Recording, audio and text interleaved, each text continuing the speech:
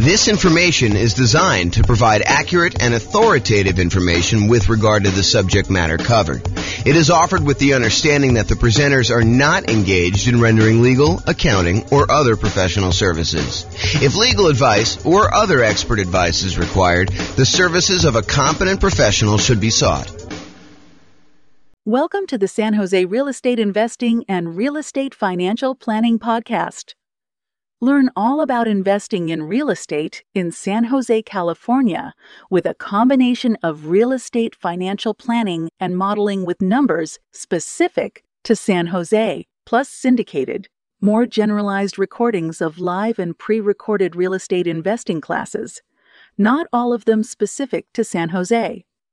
Be sure to stay tuned after the podcast for a message from our sponsors. All right, so real estate investing shocks. I'm James Orr. So how this class came about. So I had a client, real estate brokerage client. They were under contract to buy a new construction property, and they've been under contract for a long time. I'll show you the actual dates in there.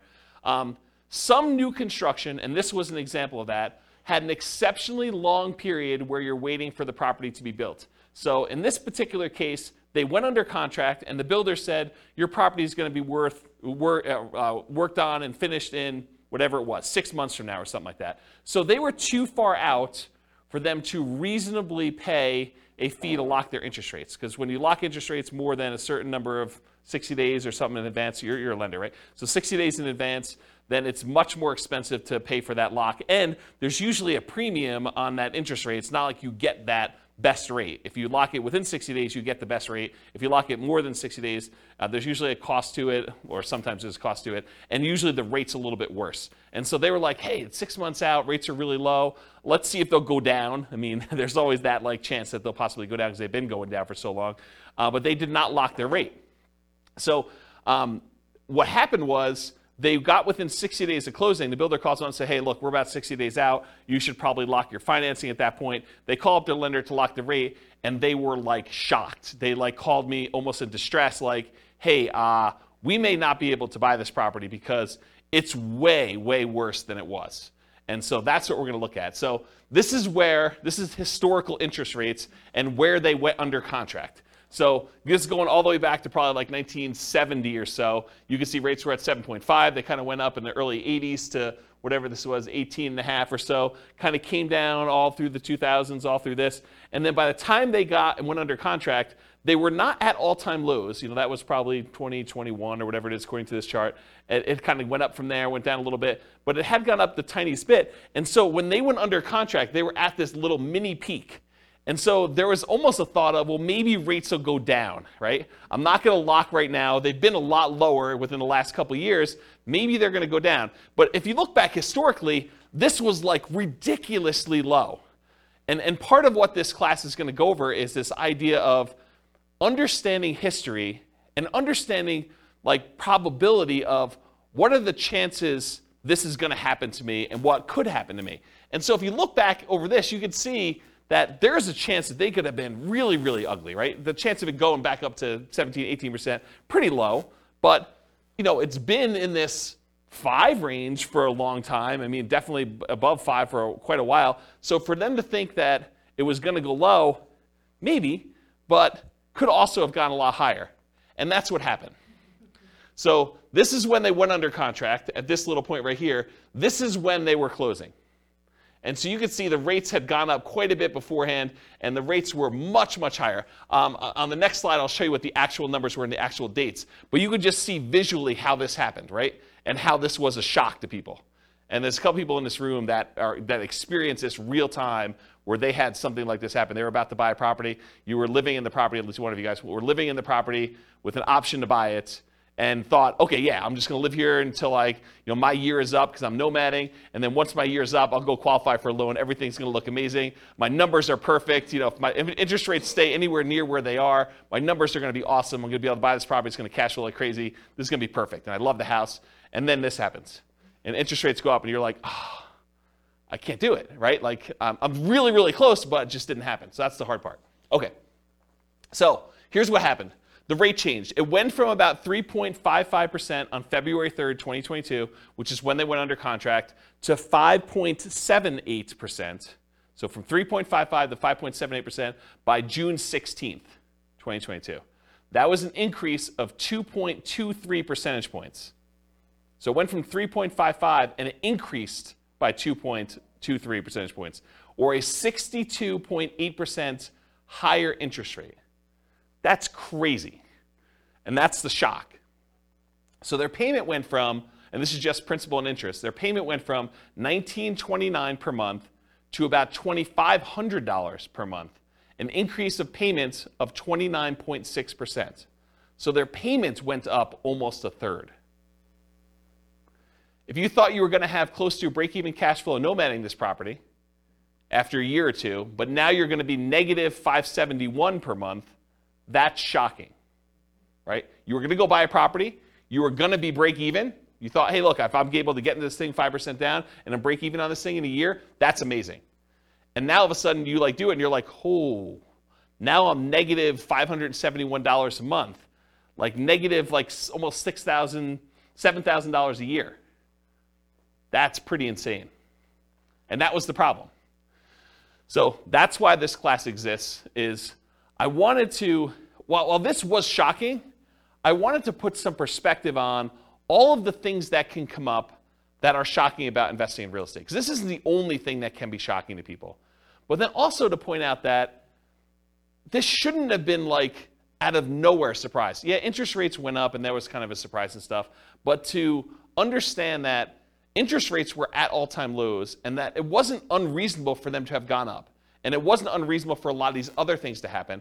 And then what I'm going to talk about is, they're not magic bullet solutions, but sort of like, what could you do to mitigate or to eliminate the shocks that could possibly come up? How can we get rid of some of these shocks? And so I'll give you a list of some things, and maybe you'll think of some other ones. It's the first time I ever taught this class, and so it might get better over time. But the idea is to kind of give you a list of the different shocks and then talk about how we can mitigate and eliminate those things. So this kind of like interest rate moving up, it's not a one-time anomaly. It does happen.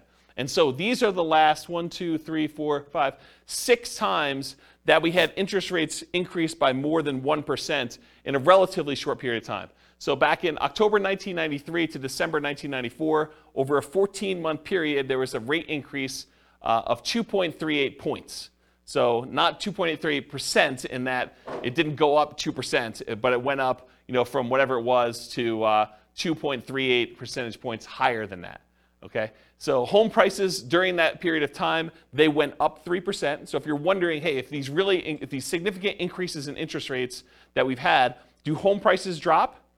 And the answer is no. So historically, in every single one of these cases, the interest rates went up. The home prices went up. So it went up 3% for that period of time.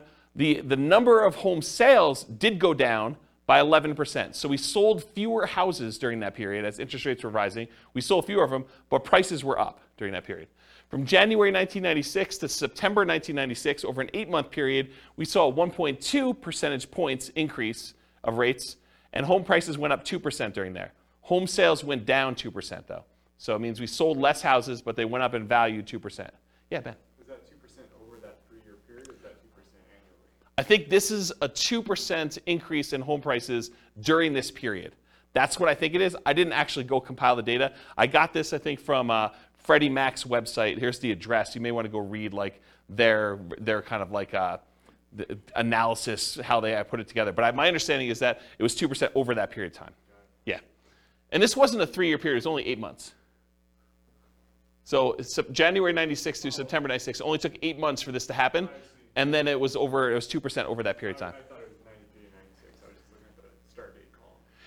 Yeah, so this is start to end, start to end, start to end. So this is the period of time that this rate change happened and what happened to home prices and sales during that period. Got it. I was just looking, I wasn't looking at both columns. Yeah. Does that answer the question then, probably? Because I think that's, unless they annualize this, right? Which I think that it's just during that period, but it's possible they could have annualized it for all I know. It didn't say annualized. Okay, so in October 1998 to May of 2000, that's a 19-month period, interest rates increased 1.81 percentage points, and then home prices went up 13% over that period of time, and home sales went down 2%. June of 2003 to June 2004, 12-month period, 1.06 rate increase, and 13% increase in home prices, 2% actually increase in home sales during that period. And then June 2005 to July 2006, a 13-month period, 1.18 percentage point increase in the interest rate. Home prices went up by 7%. Home sales went down by 14%. And then November 2012 to December 2013, that was a 13-month period, 1.11 percentage point increase. Home prices went up 11%, and home sales went down 2%. Yeah, go ahead. What's our current one? I don't know because I don't know if it's stopped.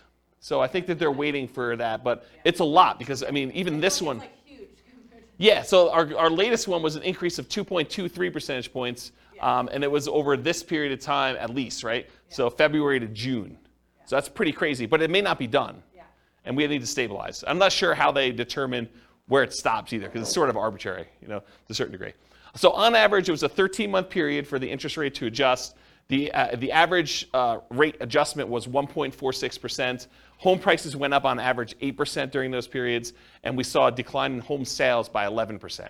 So, which, if you look at this, right, it's not a shock. I mean, it shouldn't be a shock that this happens, right? It was a shock to them because we weren't thinking about it, and you weren't thinking about it. You went under contract. You're like, oh, maybe they'll go down. Interest rates have been up a little bit from where they were in the bottom.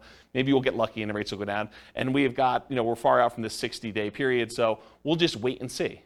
But then this shows you that we shouldn't really be that concerned. Do you have a question, Austin? I saw you looking. No, I was just speculating. This is a guess. I wouldn't think it would be done currently because there's a potential still another hike coming. So until that, we know if that's going to change anything or not. I wouldn't think that this go around this year would be finalized yet. I wouldn't say finalized. I was just thinking like our current number is bigger than any number on that list. Yeah. And so probably in a year, if it keeps going up, it will be worse. Yeah. That's all I was getting. Maybe it's peak to valley too, right? Yeah. Maybe it's like they look at what the lowest was and the peak and they sort of determine where it was. It's hard to say. It's really hard to say. There's some speculation in the room for the recording about like whether we should use the current one now and whether it's going to continue or not. So we don't know. All right, any questions on this? So the idea though is that this is not like out of nowhere. You should not have known that this could possibly happen. It's happened before, 6 times at least, and maybe not to quite the extreme, but it's not that far off from what we've seen. And we'll have to see what happens.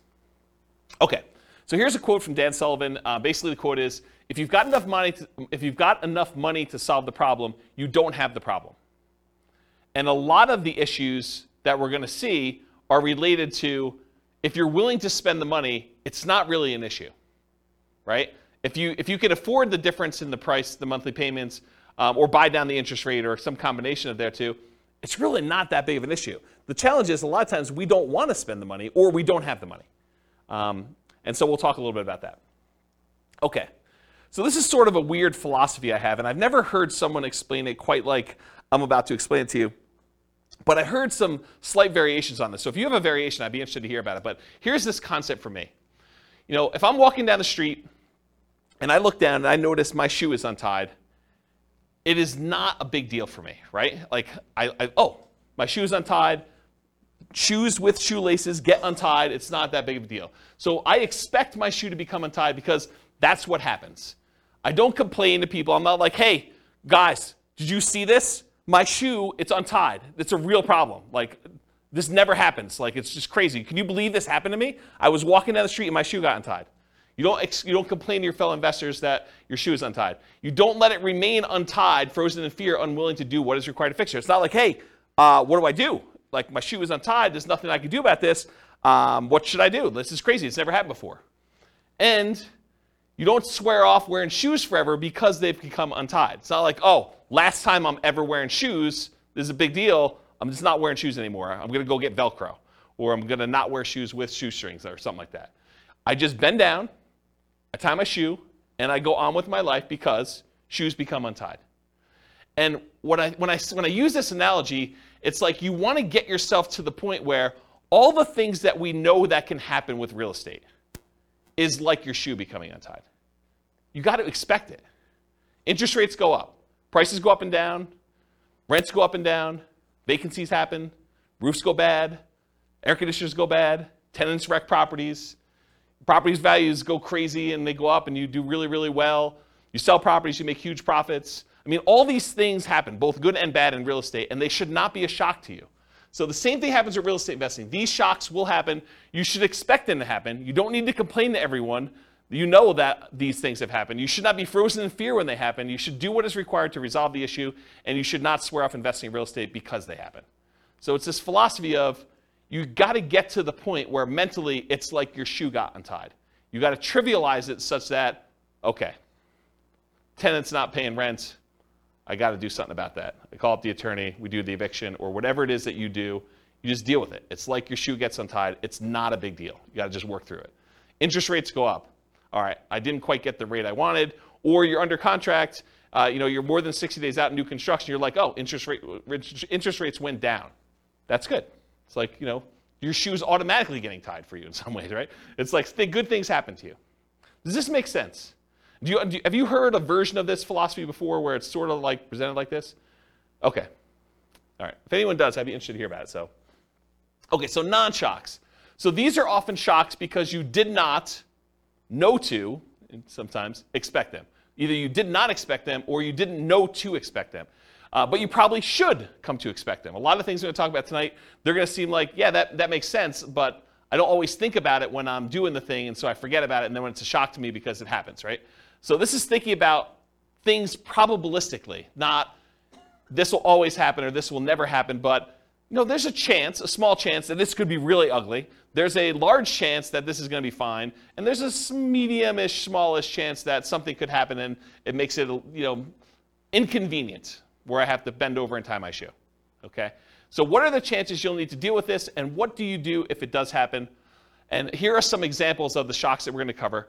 All the contingencies you have in your contract, they're there for a reason. Things that you can terminate a contract on, that's why you can terminate, because sometimes you discover things while you're under contract that you were not as you expected. They're shocks to you. So we'll talk a lot about those. All the maintenance you have on properties, all the repairs you have on properties, and capital expenses that come up with properties. Guys, roofs go bad.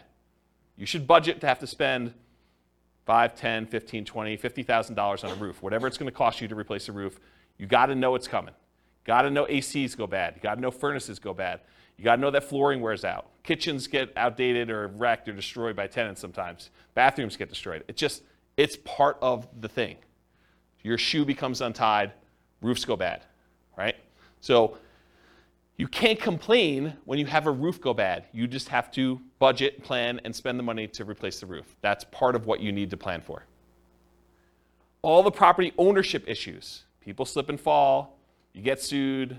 Neighbors complain. They do irrational things. They'll come over your house without you knowing, without you expecting them. All that crazy stuff. So all the property ownership issues, all the property management issues. At some point, someone's going to claim that you treated them unfairly. Even if you do treat them fairly, they're going to feel slighted in some way. Tenants are not going to pay rent sometimes. Even if you do the best job at screening tenants, all these things are going to happen. I'm not trying to be negative about it. It's just be a realist. Realize that this stuff occurs, and you got to treat it like it's a shoelace. Like, okay, I got to deal with that. Just going to deal with it. Going to tie my shoe and move on. All the natural disaster and accident issues. So there's going to be hurricanes, there's going to be earthquakes, there's going to be floods, there's going to be other stuff, things that you did not expect could happen to your property are going to happen. They could be small probabilistically, but they're possible to happen. All the asset protection issues. So all the things about slip and falls and people suing you and perhaps challenging your ownership of properties, multiple properties, or you getting in car accidents and people coming after you for that. All the stuff you deal with in normal everyday life exists. So just be aware of that. So including all the different things we're discussing in tonight's class. There are reverse shocks, as I've hinted at before. Sometimes shocks go in your favor. Home prices go up while you're under contract. Interest rates drop before you can lock in financing at a reasonable rate. The $10,000 roof repair you thought you were going to have to make when you're under contract to buy a property turns out to just be a minor patch job for $500 that buys you 5 more years. The ancient-looking air conditioner that isn't working is fixed with a simple service call for a few $100s, and it ends up working for another 10 years. These things happen. Just like you buy a property when the air conditioning is working, and it turns out you need a whole new AC unit just randomly. Like it's the coils are cracked or something that you just could not tell while you were under contract. So good and bad things happen to you. Does that make sense? Okay. So here's the intent of the class. Raise your awareness of what the shocks are. Try to give you some of the simple ideas of what the possible ways are to mitigate or eliminate them, and that there are no magic bullets or magic solutions to many of these shocks. It's not like I'm going to magically solve the roof issue or the interest rate issue for you. I'll tell you some tips and how I think about it, what you can do for it, but they're not going to solve all the issues for you. So just realize that up front. Okay? Okay, so here's the class format. We're talking about shock, what it is, and then how to mitigate and completely eliminate it if possible. And then I use this abbreviation ME instead of saying mitigate, eliminate all night. So ME is going to be an abbreviation on the slides that show the mitigation, elimination sort of slides. Okay, so here's some general principles. These are sort of things that, in general, help dampen the impact of any of these shocks. Okay, so many of these are universally applicable to all types of shocks. Number one is reserves. You really should have reserves to invest in real estate. These will help mitigate the overwhelming majority of these issues. Again, if you have the money to solve the problem, you don't have the problem. If you have the money to replace the roof, it's annoying, but you got a new roof, and now your property is good for X number of years. You know, if you need to replace an AC, just replace the AC. If you can afford to buy down the rate and get it back there, you buy down the rate. Yeah, it's not ideal. You just do it, though. If you want the property and it's going to be a good investment for you long term, you just figure it out. And if you want rates when rates drop down, you can refinance again. So one thing is having reserves. Number two is worked with experienced professionals that have navigated or at least been trained to address these issues before. So be willing to pay for advice from your team, attorneys, accountants, CPAs, inspectors, property managers, real estate agents, brokers, title folks, et cetera, et cetera, et cetera. If you're willing to have people that have gone through this before and can help you navigate and understand, well, typically here's how we deal with this, here are some solutions we usually use, or put it in perspective for you, I think that's worthwhile. Study history.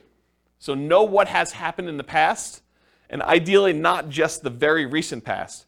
As I showed you on that chart with interest rates coming down, they were really looking at, and I didn't ask them this, but I assume that they were really looking at that last 5 years or so where interest rates were really, really low. And they're like, hey, look, we just came off a really, really low interest rate. Maybe these rates are going down again. But if they look back over a very long period of time, they would have seen that it's not unreasonable that the rates did what they did, right? And then have a backup plan whenever possible. So what is your plan if this happens? Maybe really low probability, but what are you thinking? And maybe there's things you can do now that will make it easier for you in the future should that come up. And then evaluate what your risk exposure is and determine what level you're okay with. If rates go up by 0.5 point, am I still in? If rates go up by 2 points, am I still in? If rates go up by 5 points, am I still buying this property? And just evaluate what makes sense for you. What are you willing to deal with? What are you not willing to deal with? And then patience. I think this is part of the manage your expectations sort of philosophy. It's like, what's reasonable for you? Like, what do you expect to happen? Do you expect every property that you go to buy that you will have no things come up on inspection? Or that you'll never have a property go vacant? Or you'll always be able to get the rent you estimated when you buy a property? Or that rents always go up? You can always rent it for more than you rented it for the previous time. Managing your own expectations and knowing what it is. You don't hit home runs every at-bat. It's not like every time you do this, everything goes perfectly and you score. Do what is within your circle of control and let go of things outside your circle of control. They had no control over the interest rate. They did have control over whether they were willing to pay the premium to lock in that early. It seemed so expensive at the time to lock in whatever that was, 6 months ahead of time. But it was probably, in retrospect, not that they should have done this, but in retrospect, it probably was cheaper than what they ended up paying. That was within their control. And then remember this concept of expected value. If you've not heard this before, it's a pretty interesting phenomenon. It's kind of like a math way of thinking. If you have aces, you're playing poker, and you've got 2 cards down. If you've got aces and someone else has 2-5 offsuit, you have the odds in your favor if you have aces and they have 2-5. And if you kind of played out an infinite number of hands, more times than not, the aces will win. And so you have an advantage. Your expected value, your expected chance of winning with the aces is much higher than someone who has a 2 and a 5 in their hand. However, can someone who has aces lose? Yes. Yes, they can. So the idea is that they can have the advantage. Everything could be going in their favor, but they could do everything right, but they can still not have things go their way and they could lose. What's crazy to think about sometimes, though, is the 2-5 offsuit can also do everything wrong and still win.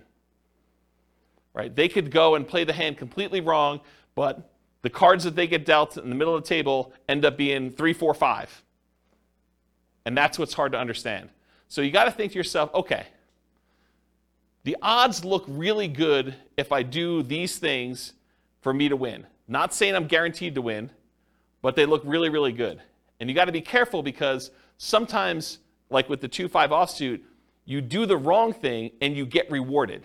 You locked in 6 months earlier and paid the premium, and that seemed like the wrong, it may have even seemed like you were doing the right thing at the time, and maybe that ended up not being the right thing. And you could still end up that being correct if you had interest rates go up by 2.65%, over that period of time too. Okay. Any questions on patience? Cool. So I'm going to go over some different groups, the stuff before you buy a property, the stuff when you're under contract, the stuff post-closing once you own a property, some things specific to selling, and some extras. I think there's only one extra that I've gotten here. So that's the groups we're going to do. So let's go over before you buy. And some of these, once I go over 1 or 2 of them, they're similar enough we're going to be like, okay, we already know that. All right, so you're out looking for a property to buy. You find an amazing one. You want to put in an offer, and maybe even do put in an offer, but you find out there are multiple offers. This could be a shock to you. If you've never been in a market where you have multiple offers on a property, or you've never bought a property before and realized that the really popular, very desirable properties sometimes get more than one person bidding on it, you may not be ready for this. Anyone who's kind of been buying a property in the last 2 years has been like, oh yeah, multiple offers here, we see 20 of them. But if you're brand new, you haven't seen that, could be a shock to you. If you are looking for the best of the best properties, why would it surprise you that other people also like that property and want it too? So it should not be a shock. So here's the mitigate or eliminate thing with multiple offers. If you are willing to compete, make strong offers that have the best chance of getting accepted. And I have a slide coming up from a class I did called the 10 tips to get offers accepted in hot markets. I'll kind of give you the 10 tips, but if you really want the 2-hour version of that, go watch that class. And then the next thing when you're doing multiple offers is work with a professional who understands multiple offers and can give you some tips for doing it. And again, you're not going to win every one of them. It's just impossible. If you have 20 offers on a property, which is an extreme case for really, really hot markets, 19 of them don't get it. And then know your market. Sometimes it makes sense to make a strong offer right away with short deadlines to avoid competing offers. You go see a property, you're like, okay, this one's really, really good. I definitely want this. I have a feeling it's going to get multiple offers on it. So I'm going to come in hot tonight, make an offer, tell them I need an answer by 9 a.m. tomorrow. And you come in really strong with your offer. It has to be so compelling that they're not willing to wait to see what other people are willing to do. And so that could be a strategy. Or sometimes it makes sense to wait, let all the other people show it, let them put in their offers, and then have your agent call the other agent and say, hey, what does my guy really wants it, what does my guy need to do in order to get this one accepted? What do they need to beat? And they can tell them, go ask your seller, because sometimes you're not supposed to give away that information without permission from your seller, but go ask your seller, say, look, if you want the best offer, I'm willing to come in and make it happen. You just need to tell me what that number is. And so there's an incentive for the seller to tell you what number it needs to be. And it is impossible to always know which one of those options to go with. You can't know whether you should come in early or you can't know if you should wait, because there's maybe some agents or some sellers that are like, if it's a reasonable offer, I just want it, I want to get it done with. And sometimes it's like, I want what's happening at the end. Okay? Can't see? All right, cool. So 10 tips to get offers accepted in hot markets. So this is from a 2-hour class I did of the same title. And I'm just going to really quickly run through the list, but go watch this class if you want details. And we're sort of post-hot market as I teach this, but it could come back later, and then you definitely want to go review that class. So number 1, 10 tips, price. So improve on your price. Number 2, be willing to make up an appraisal gap. So if the property doesn't appraise, be willing to make up any difference or to completely waive that you need an appraisal at all. Number 3, use escalation clauses. So sometimes you'll want to say, I'll go $5,000 above the next highest offer. So you can actually use an escalation clause to increase your offer price to that. Number 4, call the seller's broker and find out what the seller wants in their offer to make sure you can match as many things as possible so that the seller gets what they want. Sometimes it's not always about price. A lot of times it's about price, but sometimes it's timing, or I really don't want to move the pool table, or I really don't want to do an FHA loan. As long as it's conventional, I'm fine. I've got concerns that it won't go FHA or VA or whatever it is. So you got to find out what the seller wants. You do that by calling the seller's broker. Have your lender call and verify and tell the seller's agent that you are qualified, you're going to close on the loan, that you're good to go. And make sure you have the best ideal loan for getting the job done. One that's going to be easy for that property to sell with. You can waive the inspection or do a limited inspection or do no, or I guess waive it is doing no inspection at all, but you can do things with the inspection to make it more attractive. You can look at what's happening in the neighborhood to make sure you understand what you're going to need to do in order to get that offer accepted. If all the properties in the neighborhood are selling for 10% above asking price and you're coming in at list price, it's going to be hard for you to get that offer accepted. Earnest money, so you could increase how much earnest money you're putting up with a deal. I think that signals some strength. You could also make your earnest money non-refundable so that if you don't close for any reason, you don't get it back. That's a stronger offer than saying, I've got these contingencies, and if I can't get my loan or the inspection comes back weird or something else happens, then I'm going to get my earnest money back. That leaves the seller in a little bit less secure position. No conditional sale, so you do not need to sell your property before you buy this property. And then in some cases, especially when you're an investor and you're willing to buy more than one property, being willing to accept a backup position, because a certain percentage of the offers that do get accepted fall out. And if you're in backup position, there is a chance that you will not have to be in a bidding war again competing, that you'll just by default be in first position and get the offer accepted. So that's my quick list of 10 tips to get offers accepted in hot markets. Any questions on those? All right, sweet.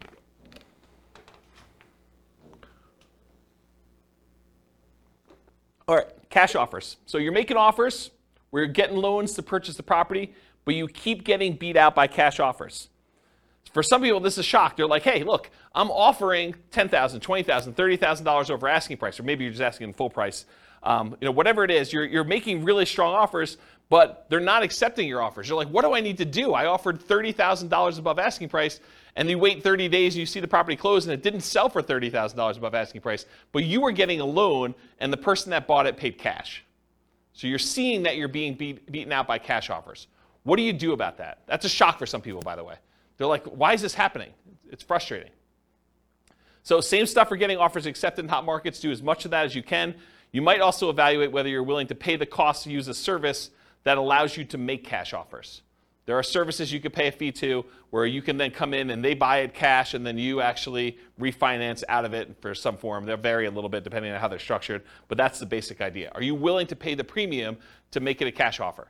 Then maybe you don't need to go $30,000 over. Maybe you just need to pay 2 points or 3 points on a cash offer deal. Okay? Any questions on this? All right, limited accessibility. So either you can't schedule a showing, something about the property, they're not letting people in until a certain day that you can't make, or they're not letting people in at all because of a certain situation going on with the property, or they have very limited time in the property when there. For example, we only are allowing 15-minute showings, one person at a time. This happened during COVID.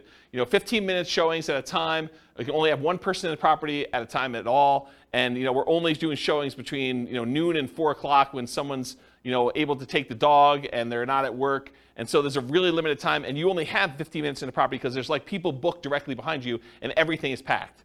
And you can only see the property for 15 minutes. Sometimes it's hard to make a decision on a property in 15 minutes. Sometimes but sometimes it's tough. Or you must see it with other buyers, agents, tenants, or sellers present. There are other times you're looking at a property and the seller insists that they be there. Or the tenants are there because they will not allow you to be in their property without them being present, so you don't go look at their room that they're growing weed in or something like that. Or there are other buyers there. You know, it's an open house, and you know that's the only time you can see the property, the only time they're showing the property. Or there are other agents there. Or, especially with multifamily properties, this happens quite a bit, you can't see all the units before making an offer. They'll tell you, you can see unit 1 and unit 7.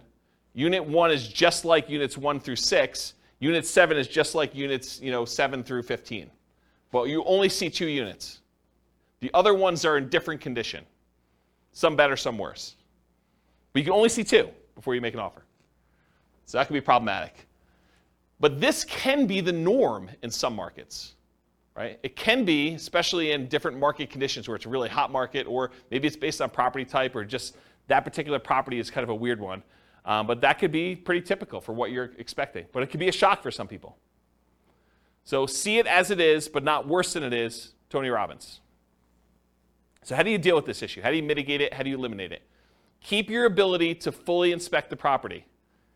And by inspect the property, I mean yourself and or any professionals you hire, inspectors, termite guys, radon, like all the different guys you want to come in and do tests as part of your offer. So don't give up your rights to do this testing if you're going to do that. But if you have to be competitive, sometimes you have to be willing to say, okay, well, I'm only going to do a limited inspection, even though I didn't get to see the whole thing originally. So you want to get a multifamily property bought in a really hot market. Sometimes you're like saying, well, I'm only going to do a light inspection. I'll just do a walkthrough of the other units, but we're good. I know what's going to be there. I've done enough of these. You got to be willing to kind of accept that risk if you need to do it. And then evaluate what your reasonable exposure is and what the probability is that will happen, and bake that into your offer. Say, look, I've seen enough of these at this point. There probably are some ones that need a full kitchen remodel, probably some that need a bathroom remodel. So I'm out at most, whatever it is, $15,000, $20,000, whatever number you put in for your remodels. And so that could possibly be the case. And I can't imagine every single one of them is going to be like that. So let's say half of them are. And so you could say, there's probably a X% chance that that's the case. So I'll go ahead and bake that into my offer. I know that I'm going to possibly have to come out of this. If it's better than that, great. If it's worse than that, yeah, I got a little worse of a deal. Okay? Any questions on limited accessibility? All right, not having all the information. So you're wanting to make a decision, whether you're going to make an offer or not, but you don't have all the information you need. Maybe you're missing HOA docs to be able to tell if you can use it as a rental, or that you could park your RV, or put a little ADU, additional accessory dwelling unit back there. Maybe you're missing solid rent comps. You're just unable to get rental comps for this particular property. You really want to call your property manager. They're not open until Monday. It's Friday night. You're looking at this property. You just can't get it to make a decision. Or maybe you're missing property financials. This happens all the time with multifamily properties. You want to get financials for the property. They're like, yeah, you'll get them when you go under contract, but we're still preparing them and I don't have them. And we already have 14 people looking at the property in the next 2 days. Got to make a decision. You're missing info on the condition of parts of the property you're unable to see. Snow is on the roof, tenants in one or more of the units. It's a hoarder house. You can't see past all the boxes and garbage. There's times when you will not have the information you need in order to make a decision. So how do you deal with, how do you mitigate or eliminate this lack of information? It's rare that you'll have all the information you need up front, especially with multifamily properties. You need to move forward to get more information, like going under contract, but keeping key contingencies. So if you're like, look, I really want to see the financials, well, make your offer, subject to you getting these financials and being able to terminate the contract if you can't get them. And again, you got to weigh this. If you ask for so many contingencies, it may make your offer weak and you may not get it to begin with. So you got to balance this act of, hey, look, I'm making an offer. I'm not demanding that I have the financials, but I really want to see them. But I'm moving forward regardless of what they are. And then you make your decision based on that. And sometimes doing things like what I just suggested of moving forward, but getting the information later comes at a cost. Paying for an inspection, paying for an appraisal, paying for professional opinion or advice on a property that you may ultimately not end up buying. That's part of the buying process. You're going to pay some of those costs, and sometimes you're not going to end up buying the property. And sometimes you buy with incomplete or sometimes inaccurate information. So sometimes you buy a property and you never get the information from the seller. You're guessing. It's incomplete history. Or sometimes they give you information and it's wrong. They tell you, yeah, the HOA allows RV parking here. and you come to find out that that was not correct. Or Airbnbs. That's another good example. All right, so try to evaluate what risk you're likely to have and what risk you might have and decide if you're willing to take that or not. In some cases, you might be risking the cost of inspections, the cost of appraisals, and or your earnest money. Most contracts are going to be written as what we call earnest money contracts, which means if you don't perform, you and the seller agree, if you don't perform buying the property, that you and the seller agree that they get to keep your earnest money as liquidated damages for you not being able to perform. So if you put up $5,000 as earnest money, and for some reason you're unable or unwilling to perform and buy that property, they keep the $5,000, and that's what their reward is for you not performing. However, there are some versions of the contract where you could check a box or you could write it differently, and it becomes specific performance, which means you and the seller agree that if you don't buy the property, they will sue you and force you to buy the property or force you to pay damages. And it's not just $5,000. Okay? So the risk is if you have a specific performance contract and you don't perform, then you could have a lot more responsibility or obligations to the seller than whatever you put up as earnest money. So from a seller's perspective, if you offer them a contract that's specific performance, that may encourage them that you're really serious and that you're willing to perform, but it comes at a pretty significant risk to you. So depending on how it's written, it may be more than just the cost of the inspection or the appraisal and your earnest money if things really go south and you have to terminate or give up on the purchasing of the property. It may be that you're forced to buy it, and then you got to deal with whatever issues that made you not want to buy it to begin with, and then maybe you sell it or maybe you keep it. Okay? Any questions on this lack of information? And that does apply to like more than just this. Like if you're trying to terminate a contract and it's specific performance or earnest money, it's not limited to this one idea. It's just in general. I just finally got to it. Does that make sense, everybody? Okay, cool. Is this helpful for folks? Okay. All right, so we covered all the stuff for before you're under contract. Let's talk about being under contract. Changing interest rates. That's what started this class, especially with long closing windows like new construction. It could also be you choose not to lock for some reason. You know, you end up with a 60-day closing because that's more convenient to the seller. And so you say, that's great. And you're like, hey, look, we got an election coming up. I think rates are going to drop after this election. And so I'm going to not lock. Because once I lock in, that's it. So you're like, I'm going to wait. All right, let's see how that goes. Maybe you're not sure of the lender you're going to use. You know, that may be a reason why you're not going to lock. You're calling to say, hey, look, I got calls out to 4 different lenders. I want to find out what's going on. You do this over the weekend, or you do this where there's a Fed, you know, as like a hearing or whatever they do where they kind of announce what's going on, and they usually announce that they're going to raise rates or lower rates, and it just happens to be over the time when you're shopping all your different lenders. Or maybe you're required to switch lenders while under contract and have to relock.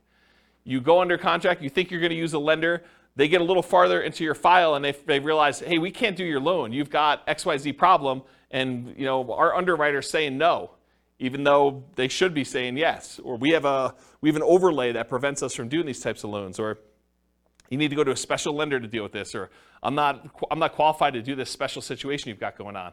And they say you got to go to another lender. And now rates are different. All these things can come up. So changing interest rate, what do you do to mitigate or eliminate this? You consider locking rates as soon as possible. You consider paying the extra fee to lock farther out. They could have paid the fee and got a higher rate. And I think a lot of times, if you look back historically, a lot of times that would not have been worthwhile. They would have ended up not really gaining from that. In this case, it would have been worthwhile, but we didn't know that. It's hard to tell in advance. Some builders may offer long-term locks or incentivized financing when you go under contract. So it could be an incentive of the builder. You know, you go under contract today, you can lock in your rate with our builder lender, and it's good through when you close. That's just part of our program. Beware of variable rate loans, adjustable rate mortgages, and loans with balloons. So adjustable rate mortgages are mortgages where the interest rate can change. A lot of times they're fixed for 2 years or 5 years or whatever it is. And then after that, they can adjust. Sometimes they adjust once and they're fixed for another 5 years. Sometimes they adjust every month. Sometimes they adjust every 6 months. Sometimes they adjust every year. Depends on which version of the adjustable rate mortgage you have. And then loans with balloons.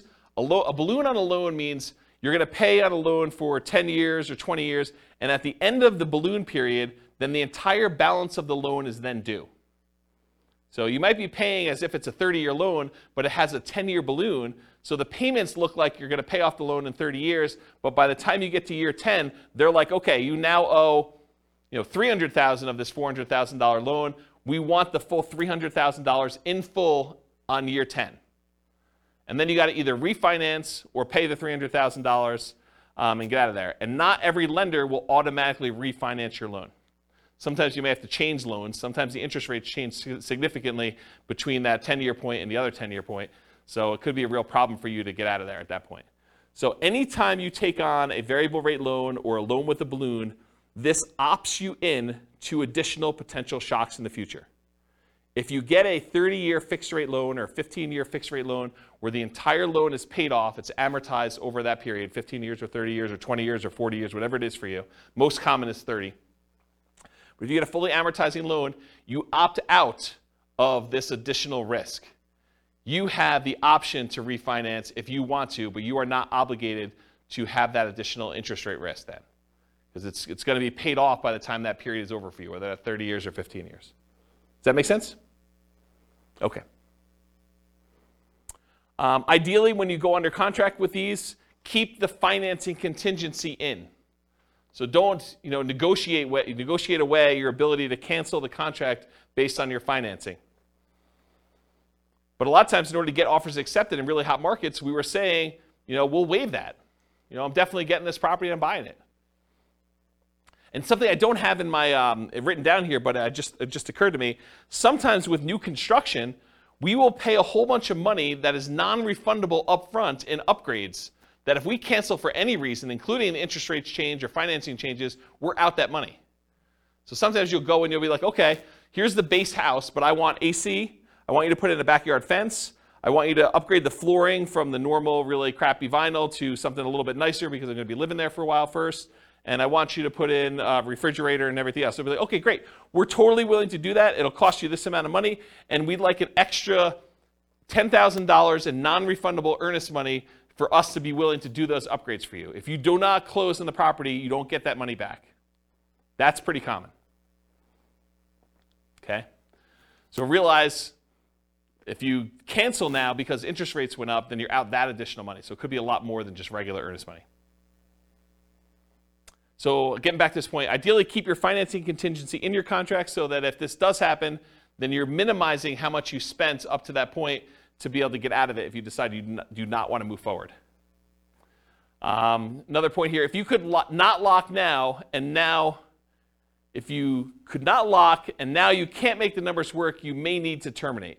So if for some reason you were unable or unwilling to lock, and now later on the rates don't work for you, you may need to terminate or try to renegotiate if applicable.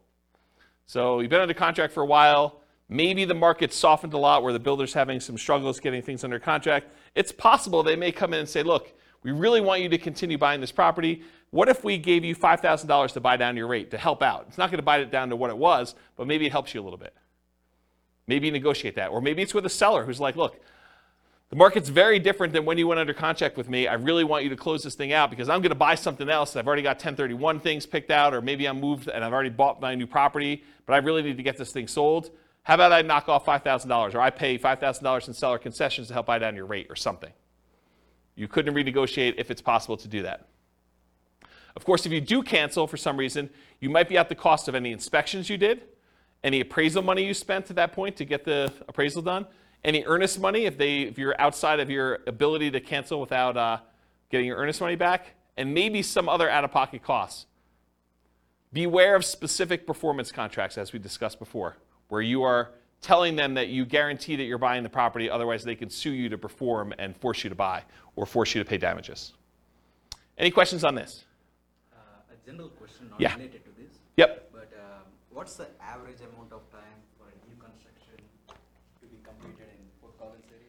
It varies. So it depends on the builder and how backlogged they are. Some builders will actually build spec homes where they're building them in advance and you could buy it within 30 days. And then other builders are such that they have not broke ground yet on the property, and other ones they're in different stages where they can say, look, these 5, we've already dug foundations and they're going to framing. These are already framed. And so depending on which one of those you buy could be a different time. And some of the other ones where they haven't dug ground yet, it could be like, hey, we're going to get to this one, but it's in phase 2, and phase 2 is not going to start for 3 months, and then it's going to be 6 months from when we actually do that. So it could be really long time. Right. But you would still only get 60 days for lock-in rate for the loans. That's correct. A lot of times you are limited to how far out you can lock unless you're willing to accept a higher interest rate or pay a fee, or both. Right. Yep. Yeah, so there's trade-offs when you're doing this. Do you pick one that's going to be ready in 30 or 60 days and think that, I want that? Or is there something really special about this lot that you really want this one and you don't like the models they have on the lots that are there? Maybe it faces the wrong direction for you. Maybe it's only a couple of bedrooms, or maybe, the prices are different. There's all sorts of variations as to why you might wait. So it's really tricky. Okay. That make sense? Yeah. All right, cool. Any questions on this? Sweet. Inspection issues. So in most cases, you'll be inspecting the property after you go under contract, often with the help of your team, home inspector, for example. Sometimes this might also include disclosures from the seller, including due diligence documents like leases or property disclosures where the seller tells you everything that they know about the property, at least in theory.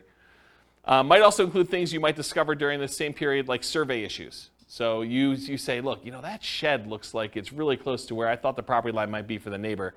We probably should get a survey on this property. Or, this fence looks really janky as to where it is. Maybe I should check and have a survey done to see if the fence is really the property line and stuff like that. And sometimes you have a survey done and it's wrong. The shed you built or the deck you built is on someone else's property, or their deck on your neighbor's deck is actually on the property you're trying to buy, and it's potentially problematic. Or shared driveways get kind of weird in some cases. There's all sorts of weird stuff that can come up on this, and sometimes you don't find that out until you're under contract. And a lot of times you've already paid your inspection fee at that point, because you've inspected the inside of the house, and you paid the survey guy in order to come out there and do this, and you paid for your appraisal, even if the appraisal wasn't done yet, because you kind of prepaid it with the lender in order to get a jump start on it, because there was a shortage of appraisers and you wanted to make sure you got your spot in line. And so now you're out, inspection, survey, and appraisal for a property that you may be terminating on or that you got to negotiate on. So that could be a shock to you. You just got to realize that up front. Okay? There are going to be things that come up on a property on inspection. So this should not be a surprise to you. You are going to find things on the inspection. That's what the inspection is for. Okay? The inspection is to get a second set of eyes, a professional's eyes, or 2 or 3, depending on whether you're going to bring in specialists for other things like radon and asbestos and meth and mold and all things like that. So you might get more than one inspector's eyes on it, or as a professional. Maybe even contractors give you opinions about what things are going to cost and what things need to be done for certain issues you may see on the property. So you're going to have these things done, and you're going to find things that you did not know. You'll be like, oh, I didn't know that. I'm glad you told me that that's going to cost $20,000 to fix. Now you know. Typically, you're not going to be negotiating things you saw or discovered before you made your offer.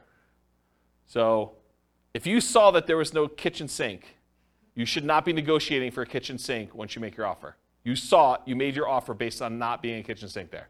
Does that make sense? And that goes for a wide spectrum of things. Okay, that's it.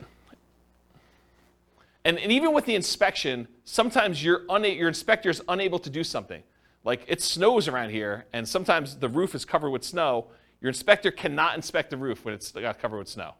So if you're buying a property and you have a really limited inspection window, unless you extend out the ability to inspect it for snow later or something like that, or sometimes it's under snow for 30 days, not as much around here, it's highly unusual. But if that's the case, that's problematic. You may be buying a property that you've never seen the roof for. Okay, so how do we mitigate or eliminate these? Reasonable expectations. If you're buying a 20-year-old property and the roof's never been replaced, you or your team should realize it's going to need a new roof soon. Just makes sense. So for you to be surprised by that or shocked by that's problematic. Keep your ability to terminate and negotiate in a contract. Might be out of the cost of an inspection, maybe an appraisal in some cases, maybe your earnest money depending on how you structure it. But you want to make sure that you have what you need to be able to negotiate these things if things come up. If it's not something acceptable to you, even if the seller could or would address it, then with the advice of your team, terminate. So make sure you understand what the repercussions are. But if you're like, hey, look, even if they did move the shed. There's something weird about that. I don't want to be involved in it anymore, or whatever. If they could fix something that you had an issue with, then you have to make that decision. And then negotiate legitimate shocks, not just trivial things. So realize that up front. Any questions on inspection? Cool. Can't qualify for a loan. So you're about to buy a property, you're getting a loan. Ideally, you got pre-qualified with a lender, a quality lender, before going under contract. Ideally, more qualified than them just telling you, but you telling them, hey, I make this much money, I have these debts. They say, it sounds like you can qualify for about a $500,000 house. That's not the level of qualification I'm talking about. I want them to pull your stuff. I want them to put you through the system. I want them to tell you that, provided you can get me this, this, and this, then you're qualified. And you say, I can definitely get you this, this, and this, and you're very confident you can do that. That's the level I'm talking about. Maybe even more if you're able to. While under contract, you discover you no longer qualify for the loan. So something happens that prevents you from getting the property. And it could be any number of things. Credit change, something happens to you where, a medical bill you thought you paid pops up and all of a sudden it's not done. You're like, this is problematic. It's going to take me a little time to get this fixed out and work through it. Or maybe I don't have the money to pay the bill anymore, or whatever. Your income changes. Maybe you get, what's the opposite of promoted? Demoted. You get demoted and you get put in a lower position job or something like that. Or you have to change jobs. Unfortunately, while you're under contract, you have a loss of job or something like that. If you have a significant injury or an accident that prevents you from working, if you get divorced while you're under contract to buy a property, or you have a death of a spouse, these types of things can happen, and they could change your situation and prevent you from getting the loan. So if you can't qualify for the loan, how do we mitigate or eliminate that? Prevention. Work with quality lenders up front that can qualify you ideally before going on a contract. You don't want just some fly-by-night lender telling you, yeah, you probably can qualify for about this, and then you find out later you cannot. But even then, occasionally something unexpected will come up. So especially for things that may be more likely for you, for example, job loss when you know your company has been downsizing, what's the backup plan if that should happen? So know in advance, hey, if for some reason I do get downsized, I'm terminating. Or we're going to have mom and dad co-sign, or whatever your backup plan is for you. Or at a minimum, what's the cost to me if this happens, and am I okay with that? What's it going to cost me in inspections and appraisals? And there are some cases, it's very rare, where a lender will eat the appraisal if for some reason you don't qualify for the loan. It's pretty uncommon, but in some cases they do. I know of one credit union around here that does. Actually, I know of another bank that does too. There's 2 banks that I could think of that do that, but I don't think of anyone else. Do you know of anyone else that does that? Yeah, it's pretty uncommon. So be super careful about that, and you could lose your earnest money. Sometimes there are deadlines for you to object to being able to get acceptable financing, and sometimes that deadline will appear days before your closing. So imagine for a minute they say, hey, look, your loan objection deadline is the 25th of the month, and we're closing on the 30th of the month.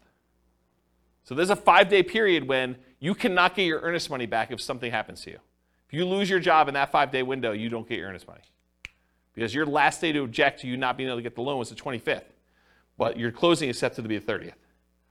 So if you get in a car accident, get injured, get divorced, something happens to you or your job, credit score changes significantly enough, all those things can impact it. I had a client once, was under contract to buy a property, and they got married while they were under contract. And when they went down to the bank to open up a joint checking account, because they were buying the property together, it was like, they're getting married, they're going to buy a house. Went down to the bank to open up a joint checking account, and the banker, very innocently, and to help them, I'm sure, said, would you like overdraft protection on your checking account? They're like, yeah, that sounds good. Let's do overdraft protection. So they went and did that. They opened up, by getting overdraft protection, they opened up a new line of credit. It changed their credit score enough where they barely qualified for the loan because it actually gave them a hit to their credit score. So be super careful. Talked about that. All right, cool. So what happens if you can't get insurance on a property? Sometimes you can't get insurance at all. You go to buy a property and you realize this is uninsurable. I'm not able to get insurance at all. More commonly, you might not be able to get reasonably priced insurance for the property. You'll call down to insurance and they'll be like, hey, so this is a weird property and it's got ABC going on with it. in order to get insurance, it's going to be 3 times what you thought it was going to be. You're like, whoa, that is expensive. So be aware that that can happen. Sometimes properties are in flood zones, and you might not know they're in a flood zone. It's not like there's water on the ground in flood zones all the time, right? It's flood zones because it occasionally gets flooded. So flood insurance can be expensive. It might be more expensive than you thought it was going to be based on location, age, composition, history, something like that. So be aware. Other one on here, fire. Fire? There's a lot of places that will not insure homes because of what they're considered in terms of property. Like if you were in Netherlands or other areas, it can be really hard to insure. So they could not insure them because they're in some type of fire area where like forest fire or something like that? Yeah. Yeah, that's kind of what I was saying about location, but yes. Yep. Yeah, so how do you mitigate or eliminate this risk of can't get insurance? You can check with your insurance agent before you make an offer. I'm not sure I would go to that extreme, but you could. I mean, that's one way to mitigate or eliminate it. Sometimes you still run into the unexpected, though. They give you a quote, think it's something, then when they finally formally submit it, something weird comes up. Most lenders require insurance if you're getting a loan, so are you willing or able to buy the property for cash if you can't get insurance on the property? And is it that good of a deal? You could also try alternate insurance providers, other insurance agents, especially ones that do more unusual policies. So I had a property once that I personally bought, and I don't remember the details. This is probably 20 years ago at this point. But there was some really weird thing where I was unable to get insurance on it, and I had to go to like one of these really obscure insurance agents to get the policy on it. And it was a little bit more expensive. It wasn't that bad. It was probably like 50% more than what I was expecting it to be. It wasn't a deal killer, but it was unexpected. It was unusual. So realize you might need to go to some weird insurance company to do that. Won't appraise. You're under contract to buy a property at a certain price. You hire and you pay for an appraisal. Usually you've already had your inspection and pay for that as well at this point. You might also have committed to other expenses, like paying for a moving truck and or storage units because you're getting ready to move. Maybe you closed with the buyer who is purchasing your property that you were living in, and now you're living in a hotel with friends waiting for this house to close, and you get to the end and it doesn't appraise. So the property is not appraised for what you're under contract to buy it for. What do? You could negotiate with the seller to try to come to terms with an acceptable price for both of you. And it depends on the status of the market and whether they had 19 other offers behind you as to whether or not they're willing to negotiate that. Might mean you're paying more than appraised value. So they may say, look, it was $20,000 under the purchase price is $20,000 above what it appraised for. How about we split the difference? Well, you're paying $10,000 more than it appraised for. And how does that work out mathematically, down payment-wise? You got to come up with the 5% or 10% or 20% or 25% of whatever the appraised value is, plus the difference. So if you agree that you're going to pay $10,000 above appraised value with the seller, you got to come up with 25%, if you're buying it as investment property as an example, of the appraised value plus the $10K more. Are you willing to do that? Are you able to do that? And if you can still terminate based on appraisal, you might be able to get your earnest money back. If you're like, hey, look, I don't want to buy this property because it appraised for $30,000 less than what we're under contract for, so I think I want to cancel. And so you paid for inspection, probably paid for the appraisal, but probably can get your earnest money back if your deadline is still there and you're able to do that in a contingency. Yeah? Can you also get another appraisal? In some cases, you may be able to get another appraisal. Sometimes that can really vary, right? It can. You could also contest the appraisal. Yeah, sometimes you could say, hey, look, you use really bad comps. These are not comparable sales. Yep, those are also good mitigate, eliminate options. Is FHA? I think FHA sticks with the property. I think if you have an FHA appraisal on a property, I'm pretty sure that sticks with the property for like 6 months or a year or something like that. Talk to your lender to get details. But certain appraisals will stick with the property, even if you go and try to hire another lender to do it. With conventional financing, I'm pretty sure they do not, as of right now, and this could change. Lending policies change all the time. Okay, title or HOA issues. So you're under contract to buy a property. You negotiated to have the right to review the title work with your attorney and the HOA documents. While you're reviewing the title work and the HOA documents, you discover something unacceptable in the title documents or HOA documents that prevent you from doing what you want to do with the property. For example, having an RV or being able to do short-term rentals or being able to have rentals at all or something like that. Or that you feel could impact you when you got to resell the property later. So maybe it's not something you're worried about, but you're like, hey, that's going to be a problem because this property is sort of built for X, and it turns out you can't do X with it based on something in title or something in the HOA documents or something like that. So something comes up where you're unwilling to do this. As a side note, this is like one of my little weird pet peeves. Is your real estate agent competent to review title work for you? Are they trained on how to review your title work and tell you what is going on with it, whether there's a problem in there or not? The answer is no. We do not get trained on title work. Title work is an attorney type thing. It's a legal thing. So your real estate agent is not qualified. So you should not rely on your real estate agent to review your title work. All right, so how do you deal with, mitigate and eliminate title HOA issues? So in some cases, the seller could do something to solve the issue. You can negotiate with the seller to try to come up with terms that are acceptable to you to fix or mitigate the issue. For example, if you thought you were going to be able to park an RV on the property, but the HOA says you can't, then would you be okay with an X dollar discount instead? That could be a possible solution. If you could still terminate based on title or HOA, you might be able to get your earnest money back, often out the costs up to this point, whatever that is, inspection, appraisal, etc. Any questions on this? Cool. All right, post-closing. What if you can't get rent? Can't get the rent you thought you were going to get? You bought a property with the intention of renting it, traditional buy and hold, short-term rental, nomad, whatever it was. You now own the property. You've already gone through closing, everything you've got in hand, but you can't quite get the rent you thought you were going to be able to get. That's a shock, right? I thought I was going to get $2,000 a month. Can't get it. Maybe it's $1,800. Maybe it's $1,500. Lower than expected. The market's softer than expected. Maybe you just, fewer people applying. Maybe it's poor time of year. You've got a property and you're trying to rent it over Christmas. You closed right after Thanksgiving, and now you're trying to rent the property between Thanksgiving and Christmas. Good luck. It's a soft time of year.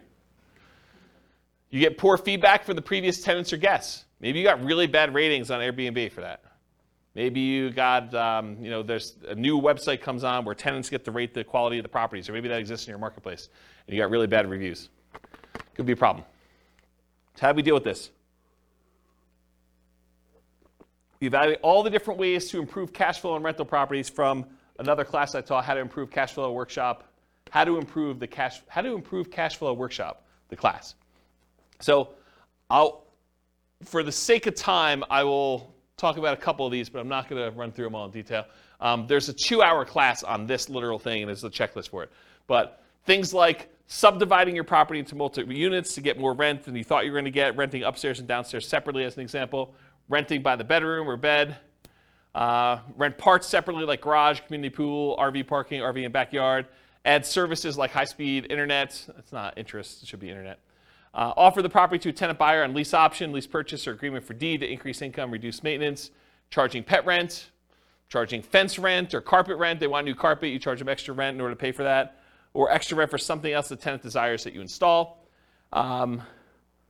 Let's see here. Maybe change the term of the rental agreement, daily, weekly, monthly, or basically go from a long-term, year-long lease with monthly rentals to short-term rental in order to increase rent. Maybe charge weekly or bi-weekly instead of monthly. Include done-for-you services like lawn care, snow care, removal, house cleaning for an extra fee. Can I convert it to a duplex, triplex, or fourplex or more? Can I rent out the property furnished to get more rent? Can I start marketing earlier and start a higher, more aggressive price to test prices? So all these different things. There's a couple slides on this. So go watch that 2-hour class. I'll put a link to it in the show notes. But there's a lot of stuff you could do in order to increase rents on that. All right, next one, undisclosed issues. You find out about undisclosed issues after closing. So you buy the property, you close, you're all excited, you walk with your keys, you go pull your car into the driveway when you get there, and the neighbor comes over and is like, hey, I am so glad you bought that meth house. We were really concerned it was going to be another drug dealer coming in. I'm so glad you guys bought that. And you're like, what are you talking about? This was a meth house? Oh my gosh, I didn't know that it was a meth house. That's a real problem. So you find out about something undisclosed after your closing. The seller may or may not have actually known. Maybe the seller didn't know it was a meth house. Maybe they were an absentee landlord and they were just oblivious, and they thought the calls from the police were just solicitations for raising money for the police fund, when they were really calling to say, hey, you got people serving meth or dealing meth out of your property. The inspector may have missed the issue. So it's possible, the inspector did their best, but they couldn't see it or didn't know to look or just overlooked it or was just hiding or something like that. Or maybe you may have assumed it was a small issue when it turned out to be a more expensive issue. So you thought this was going to be a $500 fix because you've had that issue in the past before and it didn't cost that much. But now they're like, oh, no, this is not a $500 fix. This is a $5,000 fix or $10,000 fix. We got to go in the walls and rip stuff out. And you're like, whoa, can't you just do this? They're like, nope, it's beyond that. Can't do that. So some common ones might be repairs or unable to use it the way you intended. Those are like the big groups. All right. So definitely how do you deal with these? How do you mitigate or eliminate these? You definitely get inspections done to help reduce the chances of this happening. Not saying it won't happen, but it definitely reduces chances. Get bids from contractors for repairs you're unsure about, and maybe even ones you think you know how much they'll cost, because with inflation, I'm finding that prices are way up beyond what I thought they were going to be. Okay, so if you thought, hey, in the past I had this done 5 years ago, it was X number of dollars, but now it might be 2X or 3X in some cases. This reminds me of a really funny story. So I bought my first house, had a wood-burning fireplace in it, and so I'm talking to my father-in-law about buying wood, like wood for the wood-burning fireplace. And I was like, oh, it came in these logs. I got to cut it up or something like that. He's like, oh, just go buy a chainsaw. I'm like, how much does a chainsaw cost? He's like, I don't know, $13, $14. I was like, what year did you buy your chainsaw in? He's like, I don't know, 78, something like that. I'm like, it's got to be over $100 today for a chainsaw. So you just never know with inflation and stuff. All right. Get advice from your professionals about being able to use the property as you intended. Typically, the seller is not responsible for making sure that you can use the property the way you desire. You could think, hey, I'm going to do this as a short-term rental. The seller is not responsible for making sure that you can use it as a short-term rental. You are. So you got to do that research and find out, make sure that you can do it. All right, what happens if the seller or the tenant won't move out? And this could be at the time of closing, or it could be something that happens after you own the property. So you buy a property, and now the seller or the tenant won't move out. So you were supposed to get the property vacant.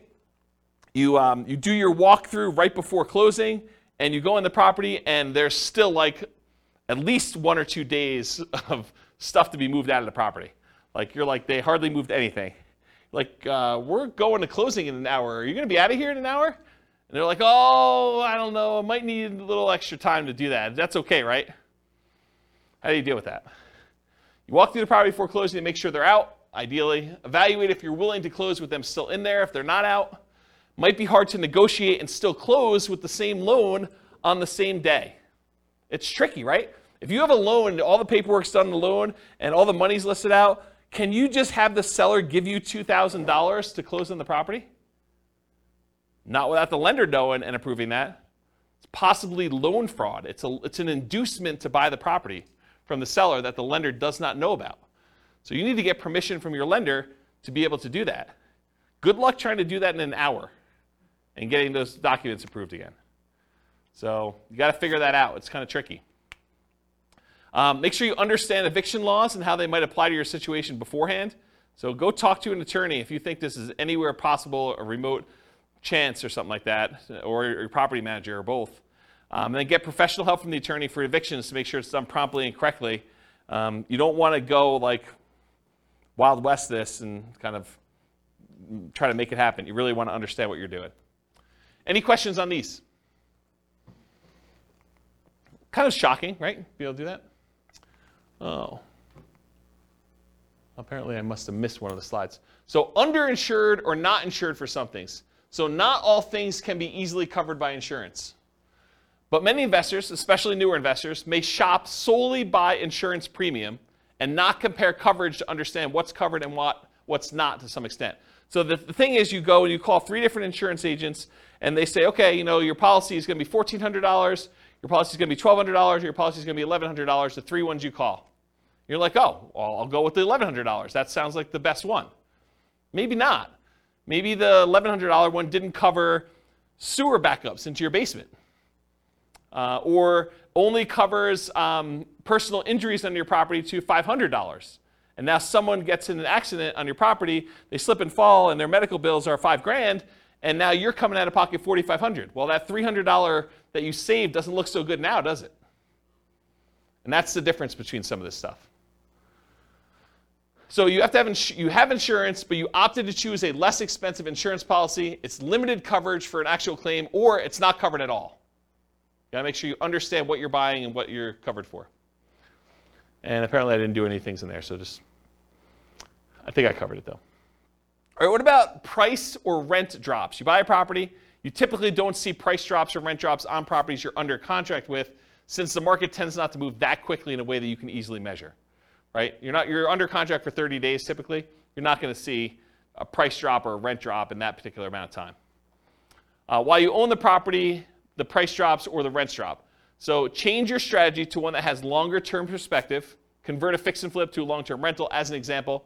So if you bought a fix and flip and you're buying a property, and for some reason you're unable to sell it for the profit margin you wanted, maybe you decide to convert it to a long-term rental, hold it for a year or two until you have the profit margin you want, and you fix it that way. Okay. Change the use to improve the value. So you were using it one way, long-term rental, now you change it to short-term rental. Use long-term leases, still likely to have issues when the lease is up. So if you use a year-long lease and rents drop, you've got a rent fixed in for a year, but at the end of that year, if rents had gone down, they may drop and you may need to adjust it down at that point. But it'll keep you propped up for a year. And then go watch that class on how to improve cash flow. They'll talk about other strategies for dealing with rent drops in there. Any questions on this one? Cool. HOA restrictions. HOA won't allow your intended use. You can find out after you buy that your HOA won't allow for rentals. Could be that they change their policy after you own the property. So this has come up for some clients before, so it's kind of important. Let's say you bought a property and you planned on using it for a rental.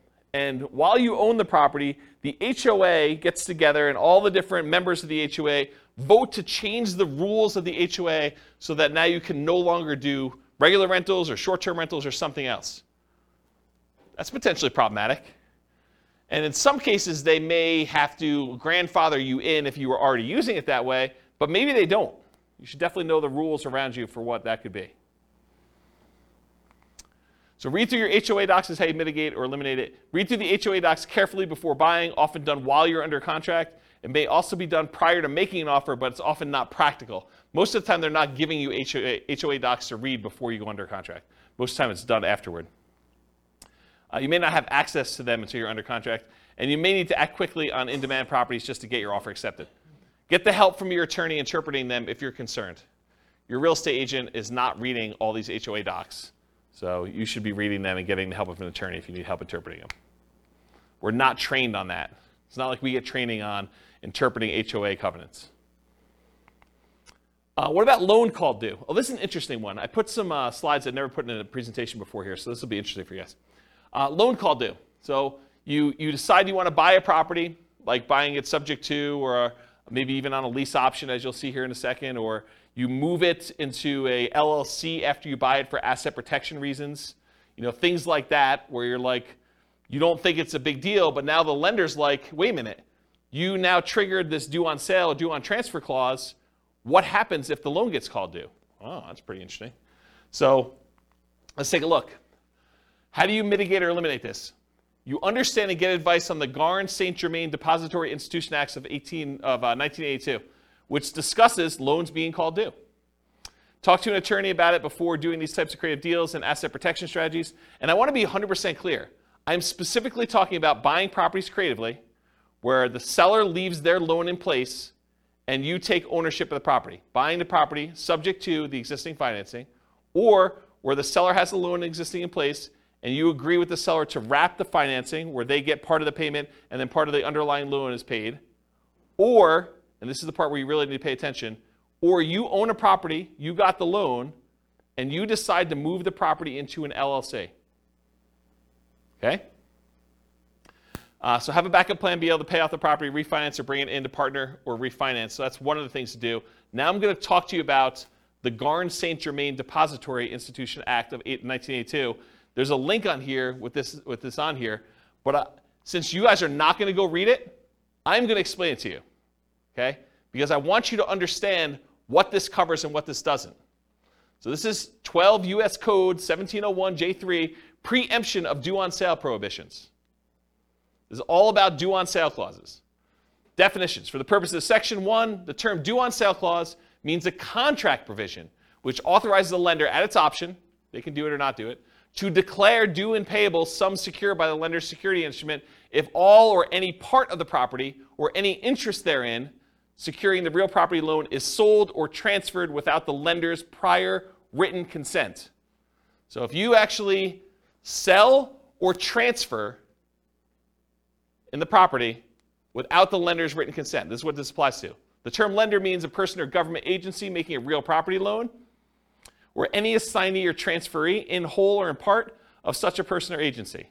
The term real property loan means a loan, mortgage, advance, or credit sale secured by a lien on the real property, the stock allocated to a dwelling unit in a cooperative housing corporation or a residential manufactured home, whether real or personal property, and the term, the residential manufactured home, means a manufactured home is defined in section blah, blah, blah, which is used as a residence. The term state means a whole bunch of other stuff. I'm going to ignore that line. All right, so let's get into this.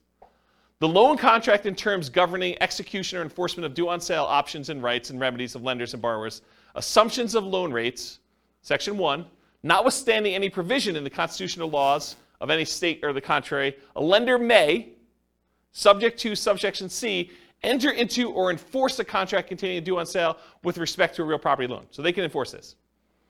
Except as otherwise provided in subsection D, the exercise by the lender of its option pursuant to such a clause shall be exclusively governed by the terms of the loan contract. So basically the terms of this are in the document itself, and all rights and remedies of the lender and borrower shall be fixed and governed by the contract. So it's in the paperwork you sign at closing. In the exercise of its option under a due on sale clause, a lender is encouraged to permit an assumption of real property loan at the existing contract rate or at a rate which is at or below the average between the contract and market rates, and nothing in this section shall be interpreted to prohibit such assumption. So basically what they're saying is, hey, if you're taking a property over subject to, the lender is encouraged, according to the law, to permit you to assume the loan at a rate that is at or lower than what it is. Okay?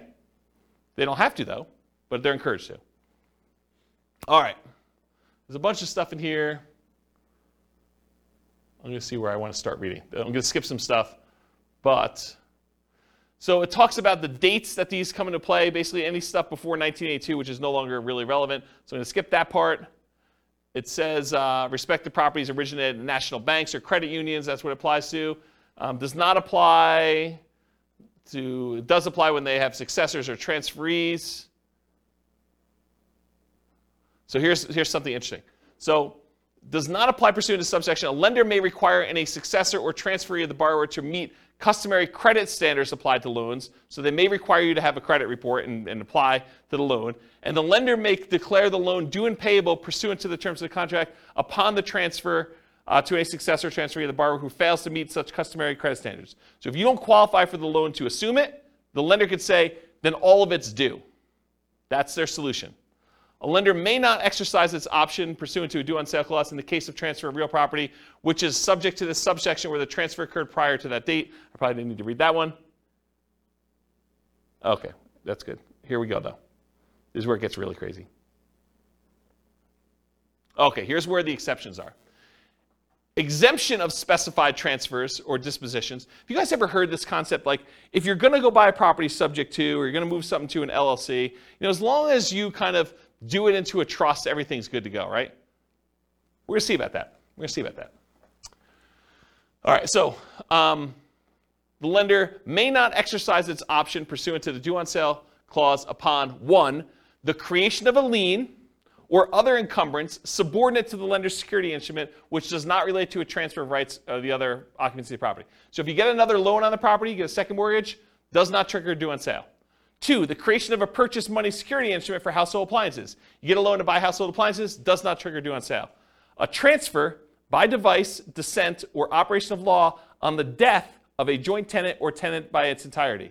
Someone dies, they transfer ownership of the property, that's exempt.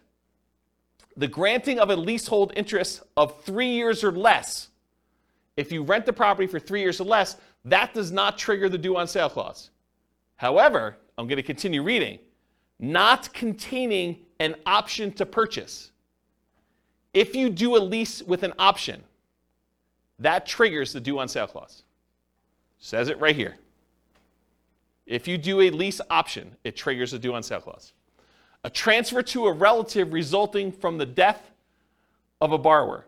So you die, you want to give it to your kids, that's cool. Doesn't trigger the due on sale.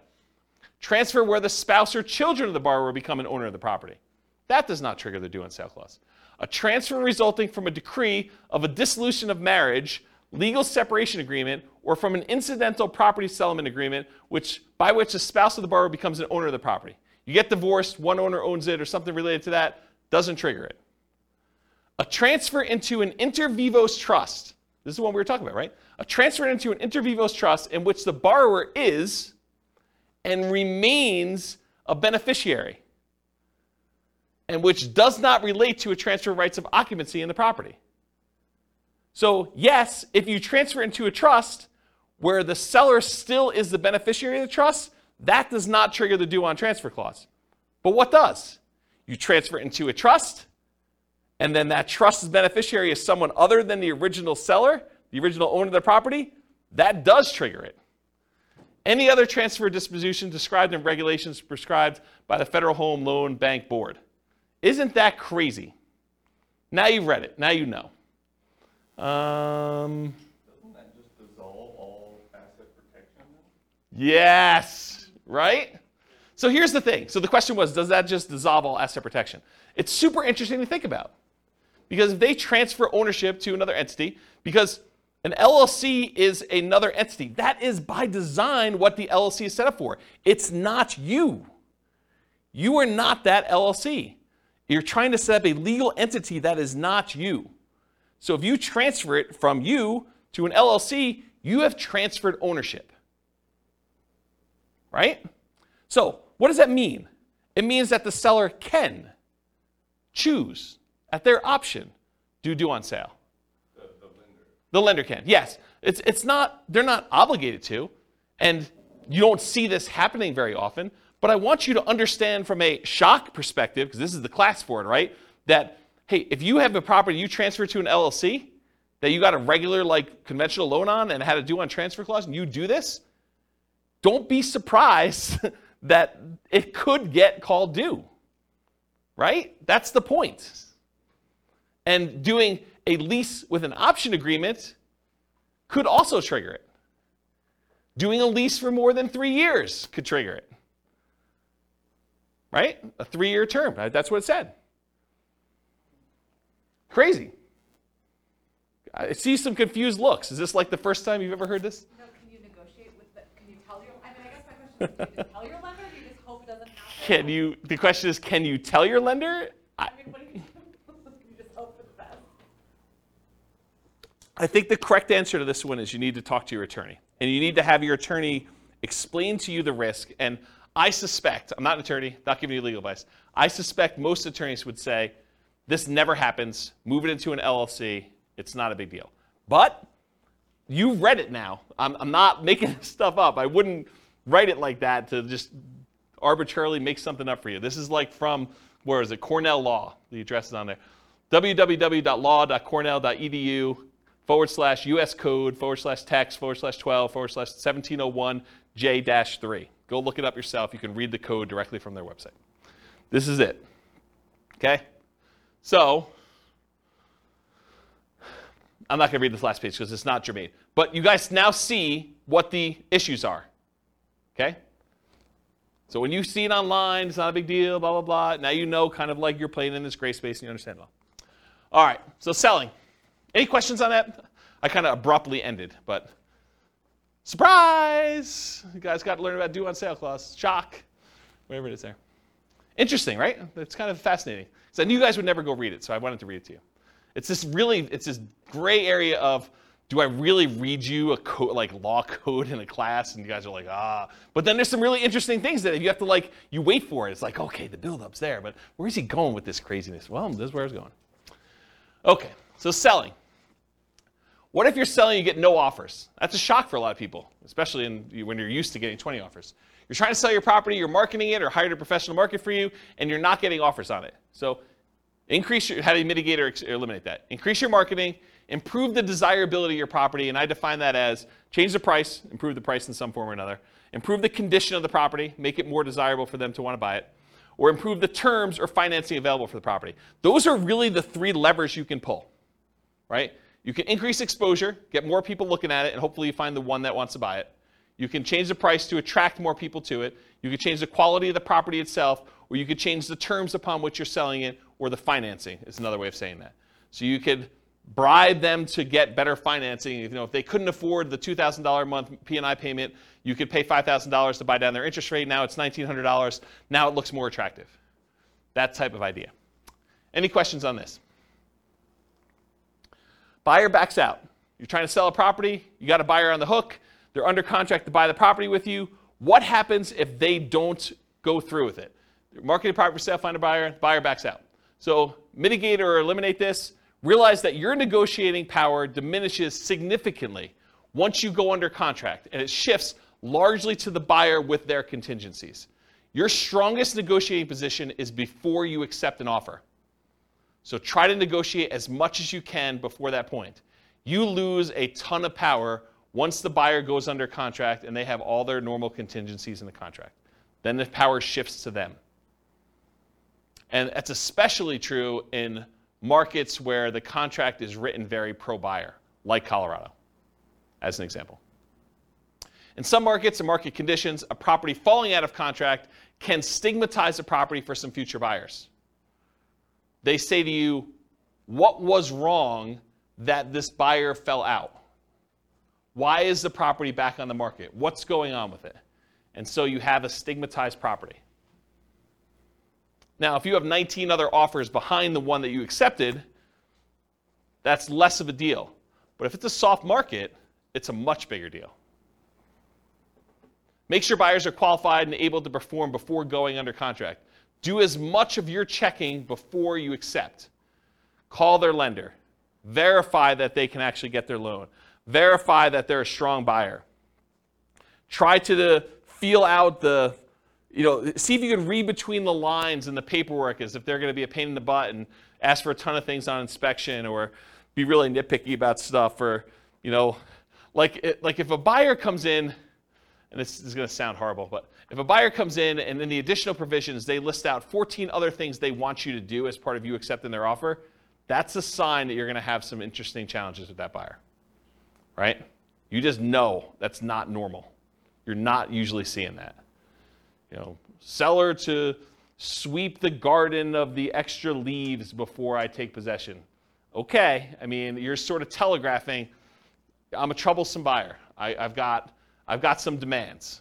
And in some markets, you may still choose to accept that offer because you don't have anyone else.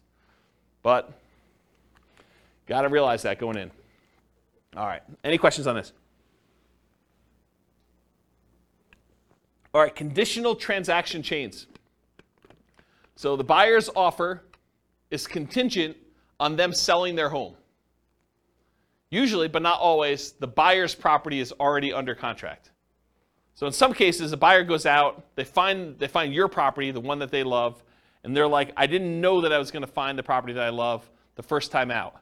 We were going to list our property for sale in the spring, but we really love your property. Will you go under contract with us now so that I could buy your property, and we will have our property on the market in a week? That happens. They really love your property, and now you got to decide, man, do I really want to have my property tied up while this other seller, now the buyer for you, goes and tries to list their property and tries to get it sold? And they don't even have it on the market yet. Well, now you're like, well, what price are you going to put it on the market, and what's it worth? Is this thing going to sit on the market for 6 months while my property's tied up? I really want mine sold. So you got to make some of those decisions. And then your buyers terminate their contract. So imagine for a minute, the buyer for you comes in. They say, I really want to buy your property. You're like, okay, what's the situation? You're like, well, we have a buyer already on our contract, and we gave them, they gave us 60 days to be able to close on it. So we can close on yours in 43 days because that's how long we have left to do it. So you're like, okay, I accept that. But now their buyer, for some reason on inspection or they can't get the loan or whatever, they terminate. But they were going to use the down payment from the sale of theirs to buy yours. That's potentially problematic, So evaluate the strength and likelihood that your buyer's buyer will close on the property. You got to really look back at this and say, how sure are they going to close? Are they past inspection? How qualified are they? Can I talk to their lender? But you want to do all this before you accept their offer, because then you lose negotiating power. Understand this extra risk. This should not be a shock. If you accept an offer like this, you really should make sure.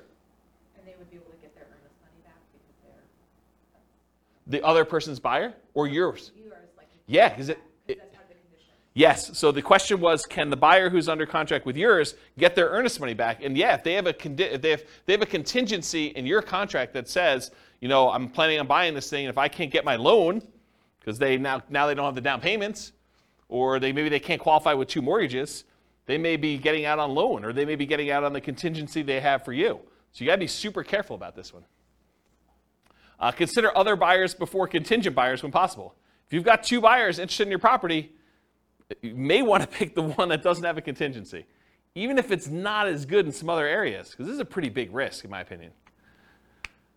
Try to eliminate this contingency as early as possible.